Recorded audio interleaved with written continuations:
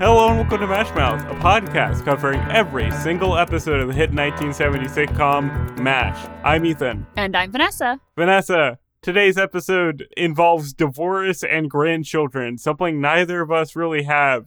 So I figured we can just skip our usual intro pleasantries and go right into the episode. What do you think about that? I think that that's great because I'm sure that we don't have any divorce or grandchildren stories that we really want to share here. That we want to share, yes. We probably could share a few, but let's maybe not. Maybe not. Let's keep the episode light and fun. Yeah. In this episode, mail call again, Colonel Potter gets great news about a new grandchild. Hawkeye gets a newspaper from home. And Radar gets a home movie, while Frank gets some rather distressing news from his wife. Vanessa, what did you think about this episode? I really liked this episode. I always like the mail call episodes because you get that little slice of home type of thing that you don't always get from just the regular episodes that have the goings-on of the 4077. So I enjoyed this episode. I thought it was really cute. Yeah, this episode was a delightful slice of life vibe, and you know that I like those ones. So I was having a good time all throughout. I liked all these little stories. Frank, maybe at his worst. We say it all the time, but like, has Frank ever been worse than this? I don't know. We're going to have to really... At the end of this podcast, we're going to have to do like a tier list of the worst thing that Frank has ever done and like rank them. I would be so down for that because Frank in this episode, I think that Frank and Margaret in this episode, I have a lot to say about them. So yeah. I'm ready. Okay.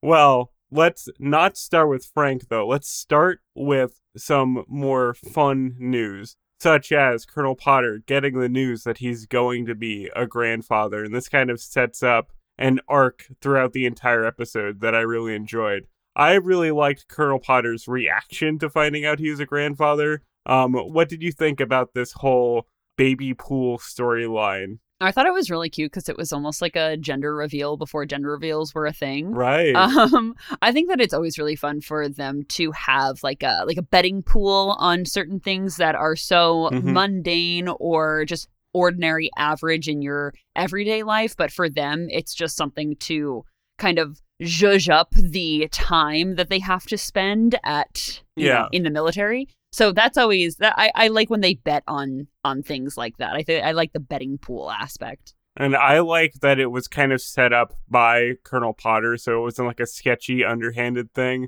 It was like a more sincere, like, I'm having a grandchild, isn't this fun kind of thing. And I like how the betting was only $1 and that a few people were like a little hesitant to join, like Margaret was, but then they hear that this is like a sanctioned betting pool, so she's like, put me down for so-and-so. I just thought that was really fun. That added a lot of like fun charisma to it. Yeah, I like, because Radar was the one who originally suggested it to Colonel Potter, and Colonel Potter was like, hell yeah, I'm all for it. And he put in his own bet about like what his grandchild was going to be. So I don't know. It was just really sweet to see. So after that, too, is when we get the setup of Frank's wife as well. Yes, kind of the opposite end of the spectrum here. Yeah. So Radar is bringing mail to everybody, and then he brings mail to the swamp and shows BJ and Hawkeye this letter from Frank's wife, and very on the sly is like, oh yeah, his wife wants a divorce. I loved how they reacted to this as well. That BJ said just so casually that like, oh, Frank will blow his brains out. He's only known Frank for like a month maybe in Showtime, and he's already like, Frank's that kind of guy. He's that messed up that he's going to like go to the extremes for this. But, you know, it's a well-deserved divorce, I think, because the reason why she wants a divorce is that like a guy from the camp goes to Frank's hometown, runs into his wife, and like tells Frank's wife about Frank's infidelity. So it's like all above board. It's not a meaningless Dear John letter. You know what I mean? Yeah, and you can really see why Mrs. Burns would want to divorce Frank, because right at this moment, too, after Radar reveals it to Hawkeye and BJ that Frank's wife wants a divorce, Frank comes into the camp and starts just screaming at Radar. And you're like, Yeah. oh, this makes so much sense. Who would want to deal with this man on a daily basis? Exactly. The cheating is just a get out of jail free card, I suppose. So Frank reads the letter and he starts to just freak out. He goes immediately to Radar and is like, I have to call home. I have to call home. I have to call home. And that's basically like the rest of the plot of Frank just trying to get a line to his wife to prevent her from filing for divorce. But I thought that this was really interesting because I don't know for sure, but I think this is the first time we find out that Frank is from Indiana. Oh, yeah, maybe. I think we've heard a little bit about Frank's home life before. Like, I know he has like a $10,000 house or something, you know? But I wasn't sure if they mentioned that it was from Indiana or not.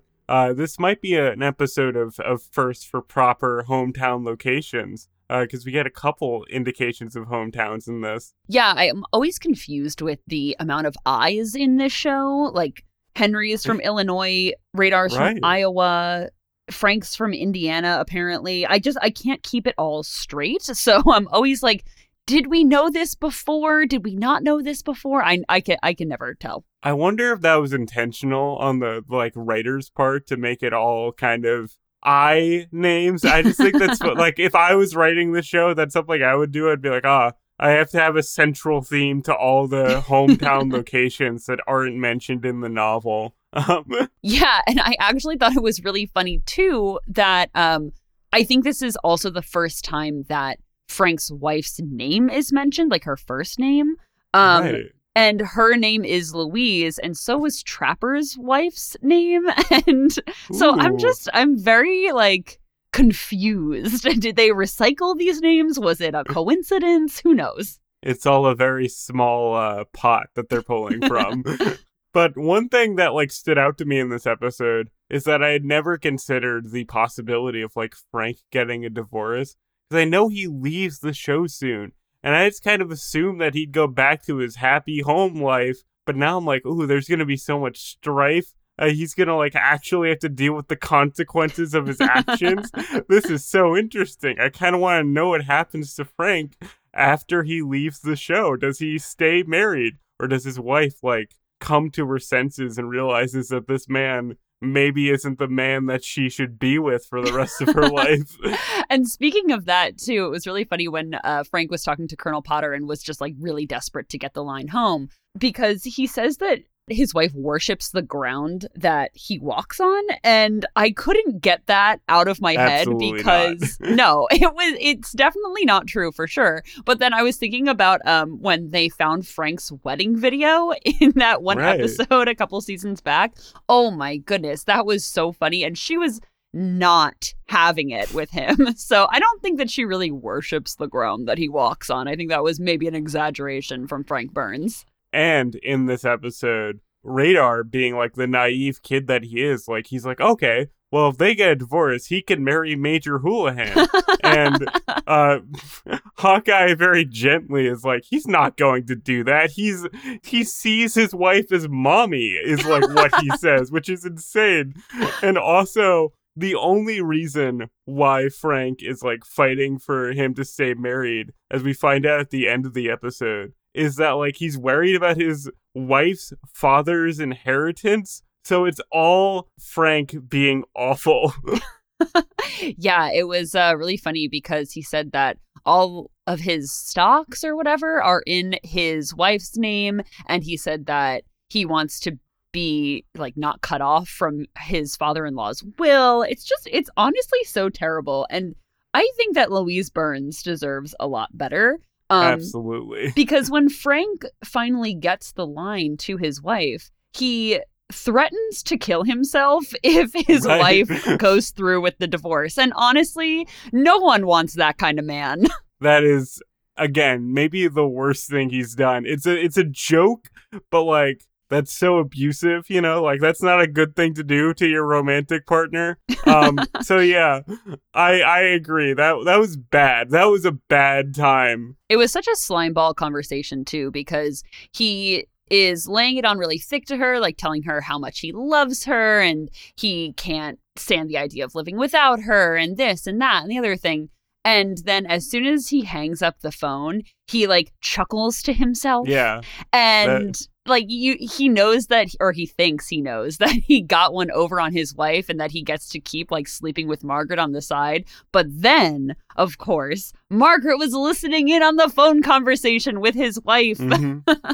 And that was just beautiful. Her reaction, gorgeous. She throws a chair at him and it shatters behind him when it misses. That was incredible. I had to play that twice to like make sure I saw what I saw. But like Frank was not kind to Margaret in this conversation, really trying to play down her attractiveness. And he calls her like an army mule. Just insane stuff, like uncalled for. And once again, I am questioning how in the world they are still in this relationship at this point. This is such clear breakup territory. Well, speaking of that, that's what I was saying at the beginning of this episode about having a lot to say about Frank and Margaret, because to me, this is kind of like the beginning of the end for them. And I don't want to... We've said that before. Yeah, I don't want to spoil anything for you, but I do think that this episode was kind of the turning point in their relationship, which you will see, I think, in the rest of this season and spilling into next season as well. But I do think that this was a very pointed episode for these two because they don't really recover from this incident. Oh, really? I think, yeah. As I said before, I have watched the show several times. And I typically watch it out of order. But from what I remember of watching it in like a chronological order, this is kind of the point of no return for them. Really? And yeah. And so it'll be really interesting to see how their relationship now progresses after this episode. That's actually so interesting to me. Because I just kind of assumed that this would be one of those episodes that's never really brought up again, you know, the status quo kind of thing. But I'm actually quite happy that this was the breaking point, because we've talked about how, like, they should not be in a relationship at this point, and they always end up, like, back together at the next episode. So I was kind of discrediting Margaret's, like, emotional intelligence, and even if they are slightly together, I'm glad that the glue is coming apart at the seams. Yeah, I think it's really interesting for me to kind of reflect on their whole relationship. And obviously it's not over yet. Larry Linville is still very much part of the show. But to see the writers kind of pepper in certain things, like we had talked about in previous episodes of Margaret's personality shifting a little bit, her being kind of more done with Frank's silly behavior and his uptight behavior and whatnot. And then to see this episode be such a breaking point for them. And then I'm excited to kind of just see how the writers handle it, because I always knew that there was this falling out between Frank and Margaret because of, you know, what happens in the show. But I haven't seen it really in chronological order like this. So I don't know. It's really interesting. I think the writers are doing a really good job with Margaret and Frank's relationship and Margaret as a character in general. That's really fun. I'm glad that you're getting a lot out of this, because as someone seeing this for the first time, I'm like, oh, this is cool. I know you've seen this so often, so it's fun that we're both kind of getting the same enjoyment out of it. And just with this episode and the relationship, I thought it was funny and it was very bold of Frank to buy Margaret like lingerie. I thought that was a little bit of a bridge too far for the supposed secret relationship.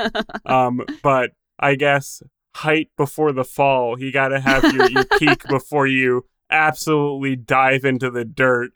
Yeah, apparently. And like we said, the fallout between Frank and Margaret in this episode, she throws a chair at him. She chucks her lingerie that he bought her out at him and says, okay, well, you wear it. I'm done with you, basically. Yeah.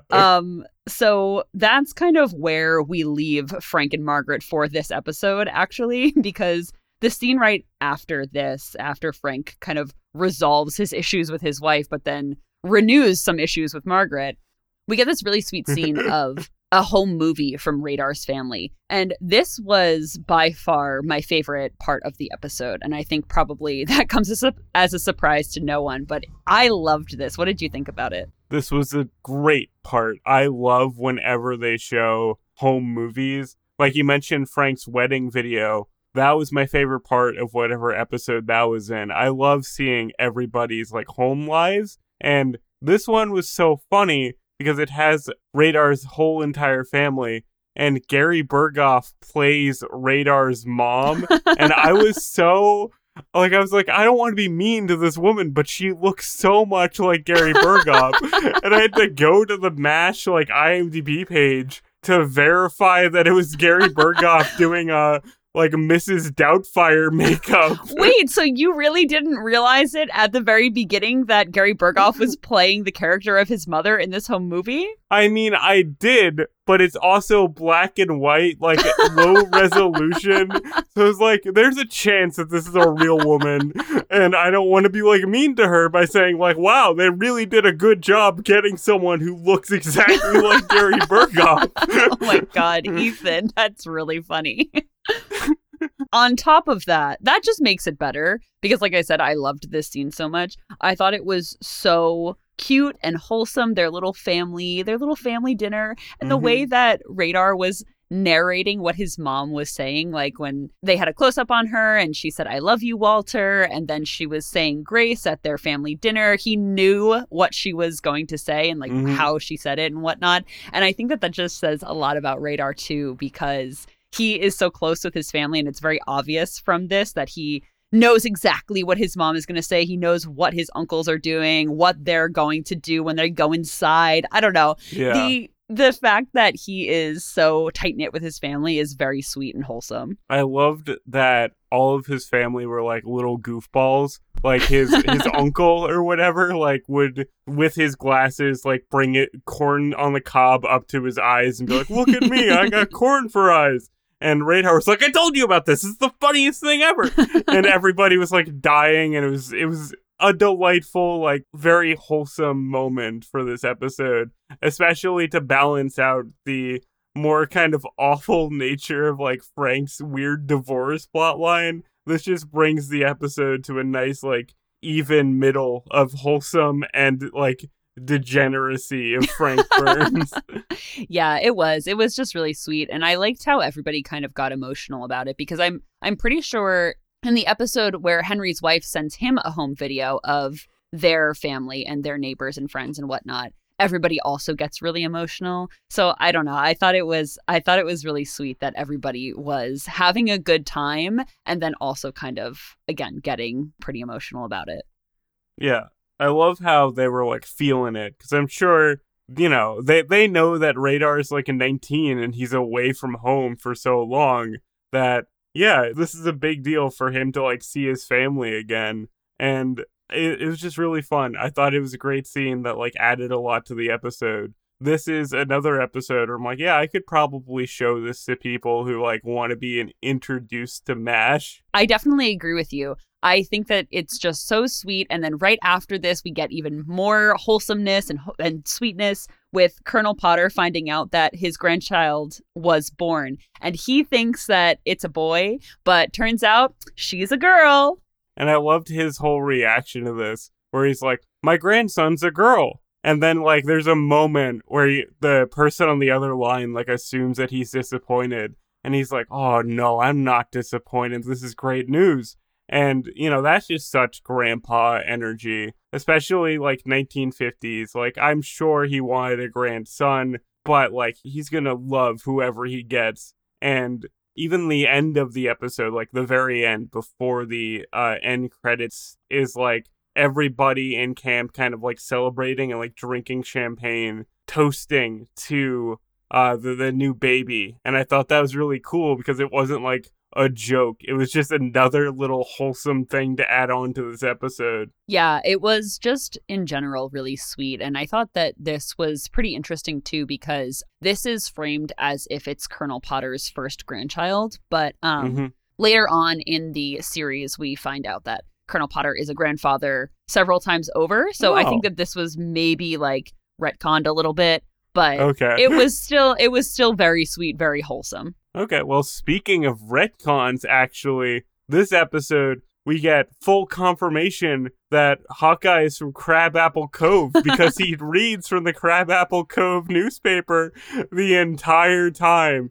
And that just made me, you know, pump my fist in the air because I was waiting for this moment to happen.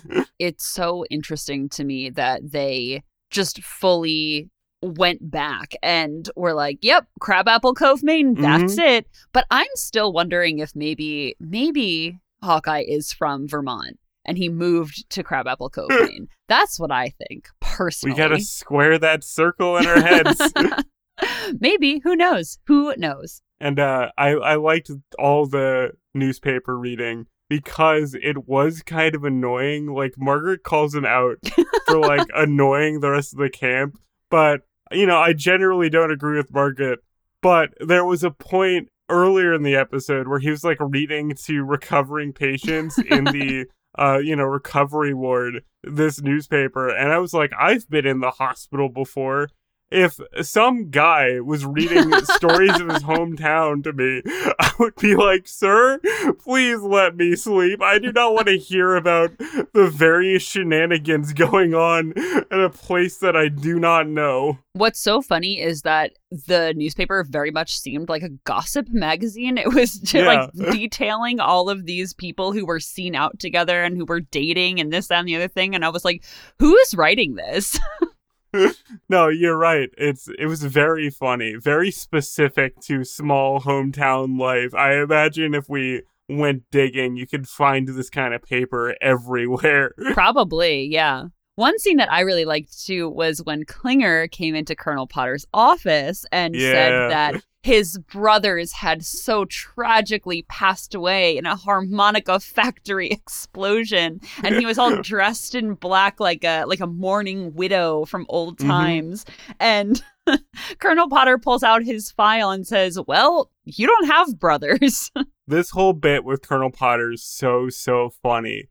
This is like the hardest I've laughed at a Colonel Potter-centric segment so far. That, like, Klinger comes in and he's like, oh, it's unspeakable. Colonel Potter just tells him to shove off if he doesn't want to talk to him. Just absolutely no guff, no nonsense from this man.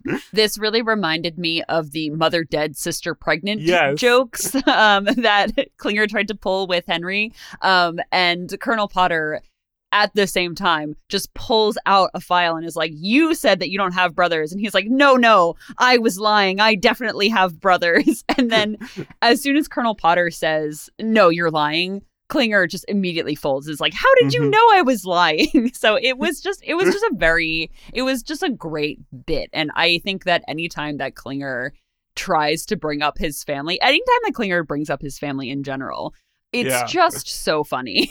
Just the whole bit with like, well, I was lying because they're illegal and they live under the porch and we had to feed them by gaslight or whatever. Insane.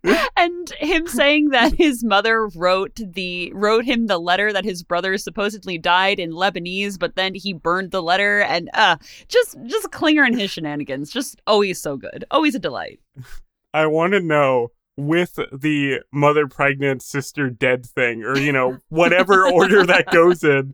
I want to know if Klinger tried that gambit with Colonel Potter, knowing that he was like a fresh face to scam, but clearly he wasn't having any of it. I hope we get a few more Klinger scams in the future, because these are maybe my favorite bit in the entire show. You have to commend him for being creative, because that's pretty creative. Yes, harmonica factory explosion.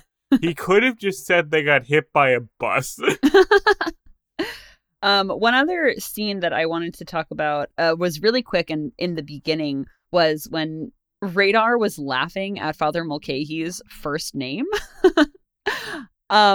Yeah. I think this is also the first time that we get Father Mulcahy's like given name too, which again is retconned later on because he is John Francis Mulcahy. Oh, really? Yep. I didn't know that. That's cool. Yeah. So I think that this season is just very interesting with like putting the characters like more on solid ground almost, because like you said, we established before, I think this is the first season where Radar's given name is said to be Walter. This is when Father Mulcahy gets a real name. This is when Frank Burns is established to be in Indiana. So I don't know. This episode was very interesting with character background development, I thought. And even the last episode, or maybe the episode before, we do have establishment that Frank has children. So they're doing a lot to just add more to the background lives. You're right. And also, I think this was the first time that it's established that Father Mulcahy's sister plays basketball. Yes. I remember we had talked about this prior in the episode Dear Sis, and I don't think that they mentioned her being a basketball playing nun. But this is the episode that I was talking about. I was not crazy, I promise. That's so fun. Again, great concept. I would watch that movie every day of my life. The basketball playing nun. Amazing. I want to know her story. I would love a spinoff of just Father Mulcahy and his sister just hanging out. Yes, that's the aftermath we needed but didn't get. While we're talking about bonus kind of scenes that we didn't discuss, one gag that I want to mention is that BJ gets like 50 letters from his wife and the family dog. I thought that was really great and quite adorable. I thought it was so sweet, not only the dog part, but also the fact that BJ's wife writes him as much as she does, because I was thinking about this and I was thinking about how hard it must be for her having a new baby at home and then having her husband go off to war. Oh, it must be so terrible. And it just also indicates how much they love each other, which just always warms my heart. So clearly they miss each other very much in this little scene. And as we talked about in another episode, BJ is supposed to be like very young, like he's supposed to be like 28. So you figure his wife is around that same age or younger. 25, 28, having to deal with like your young husband gone. Absolutely one of the worst things that could happen, I imagine. Yeah, I mean, like, they're barely out of the honeymoon phase, and he is just gone for several months, and it's just... So this scene with the letters just really touched me because it was just so sweet. And the writing of the letter from the dog, I thought was, like, a very cute 1950s, like, wife thing to do. Because you're like, oh, well, he's a member of the family, too. We got to hear from him. Yeah, I like that. I like that Peg might have been doing that just to, like, make him smile. That, again, makes me so happy. It was a good time. Okay, so that was basically the entire episode, very much out of order, but it was, in fact, the whole episode. So, Ethan, do you have any favorite lines from this episode? One that stuck out to me immediately was during the Radar's Home Movies segment, when he, like, relays the message from his mom saying, like, oh, I love you, Walter. And then everyone else in camp is like, who's Walter? And Radar's like, oh, that's my given name. And so quick, without any hesitation, Hawkeye just says, give it back. So funny. Without any reaction from Radar. It was really good. My favorite line from this episode was when Frank was very nervous about being able to get a line home, and he was yelling at Radar, and he called Colonel Potter a dimwit or something like that. Oh, right. And Colonel Potter was in the room and Frank didn't realize it. So Colonel Potter says, I'd watch that dimwit talk, Burns. Your bulb's been out since I met you. And is he wrong? No. Again, I love that they've only known Frank for so short of time, but they already have his number just completely. Him and that Colonel Potter and PJ just absolutely know who Frank Burns is to his core. I also have to shout out this other line from Frank where he says, I have so much pressure on me. My mother and father never got divorced. I would have been so much better if I came from a broken home. Insane. What a crazy privileged thing for a man in his, like, early 40s, late 30s to say. Frank Burns is just an enigma, I think. He's a real piece of work. That he is. So, Vanessa, do you have any trivia for us in this episode? Surprisingly, I do. So, there wasn't a guest star in this episode. But Radar makes a very offhand comment about not being able to get a line out to either the hospital where Colonel Potter's grandchild is being born and can't get a line out to Frank's wife because of a parade celebrating the re-election of Sigmund Rhee, who I had no idea who that was, but they referred to him as a dictator, and I said, that's interesting. So what did I do? I looked up Syngman Rhee. So I'm very here we go. this. Syngman Rhee was the president of South Korea from 1948 to 1960. Interesting that they call him the president and also a dictator in this show, but we will get to it. Okay. So, in 1952, Rhee was up for re-election, and his political opponents, who made up a majority of the National Assembly, which I assume is more like the Parliament or Congress, were coming at him really hard. So, there were numerous corruption allegations and scandals that Rhee's political opponents used to attack him. Some of the scandals included a son-in-law of Rhee's defense minister embezzling funds that were supposed to go to food, clothing, and equipment for Korean civilians. Another cover-up was the Kochang massacre, in which over 200 men from a Kochang village were rounded up and shot due to accusations of harboring guerrillas within the village. A high-ranking colonel in the South Korean army prevented all attempts at investigating the massacre, and that colonel was later promoted by Rhee to be South Korea's director of national police. So knowing he was going to face a tough re-election, Rhee imposed martial law in South Korea in order to stay in power. When the National Assembly voted to lift the martial law order, Rhee ordered all the members who opposed it to be arrested and pressured remaining members who hadn't gone into hiding to pass a constitutional amendment that would allow Rhee to easily win re-election and remain in power. And he did so until 1960. What a wild thing just to put into the background of this episode. This is so politically complicated. And, like, if you're unfamiliar with the time period, you would have no idea. This is a joke just for history nerds, for people, like, willing to look it up or already know. That's so interesting. Well, I was thinking about it, and the show becomes a bit less critical of the U.S. and the military bureaucracy and whatnot as it progresses. But these little quips never really go away. And I think that the writers really intentionally put this joke in the show to say that Rhee was a dictator because he was technically the president and democratically elected. But that being said, he was using that power to, like, be a dictator and to remain in power.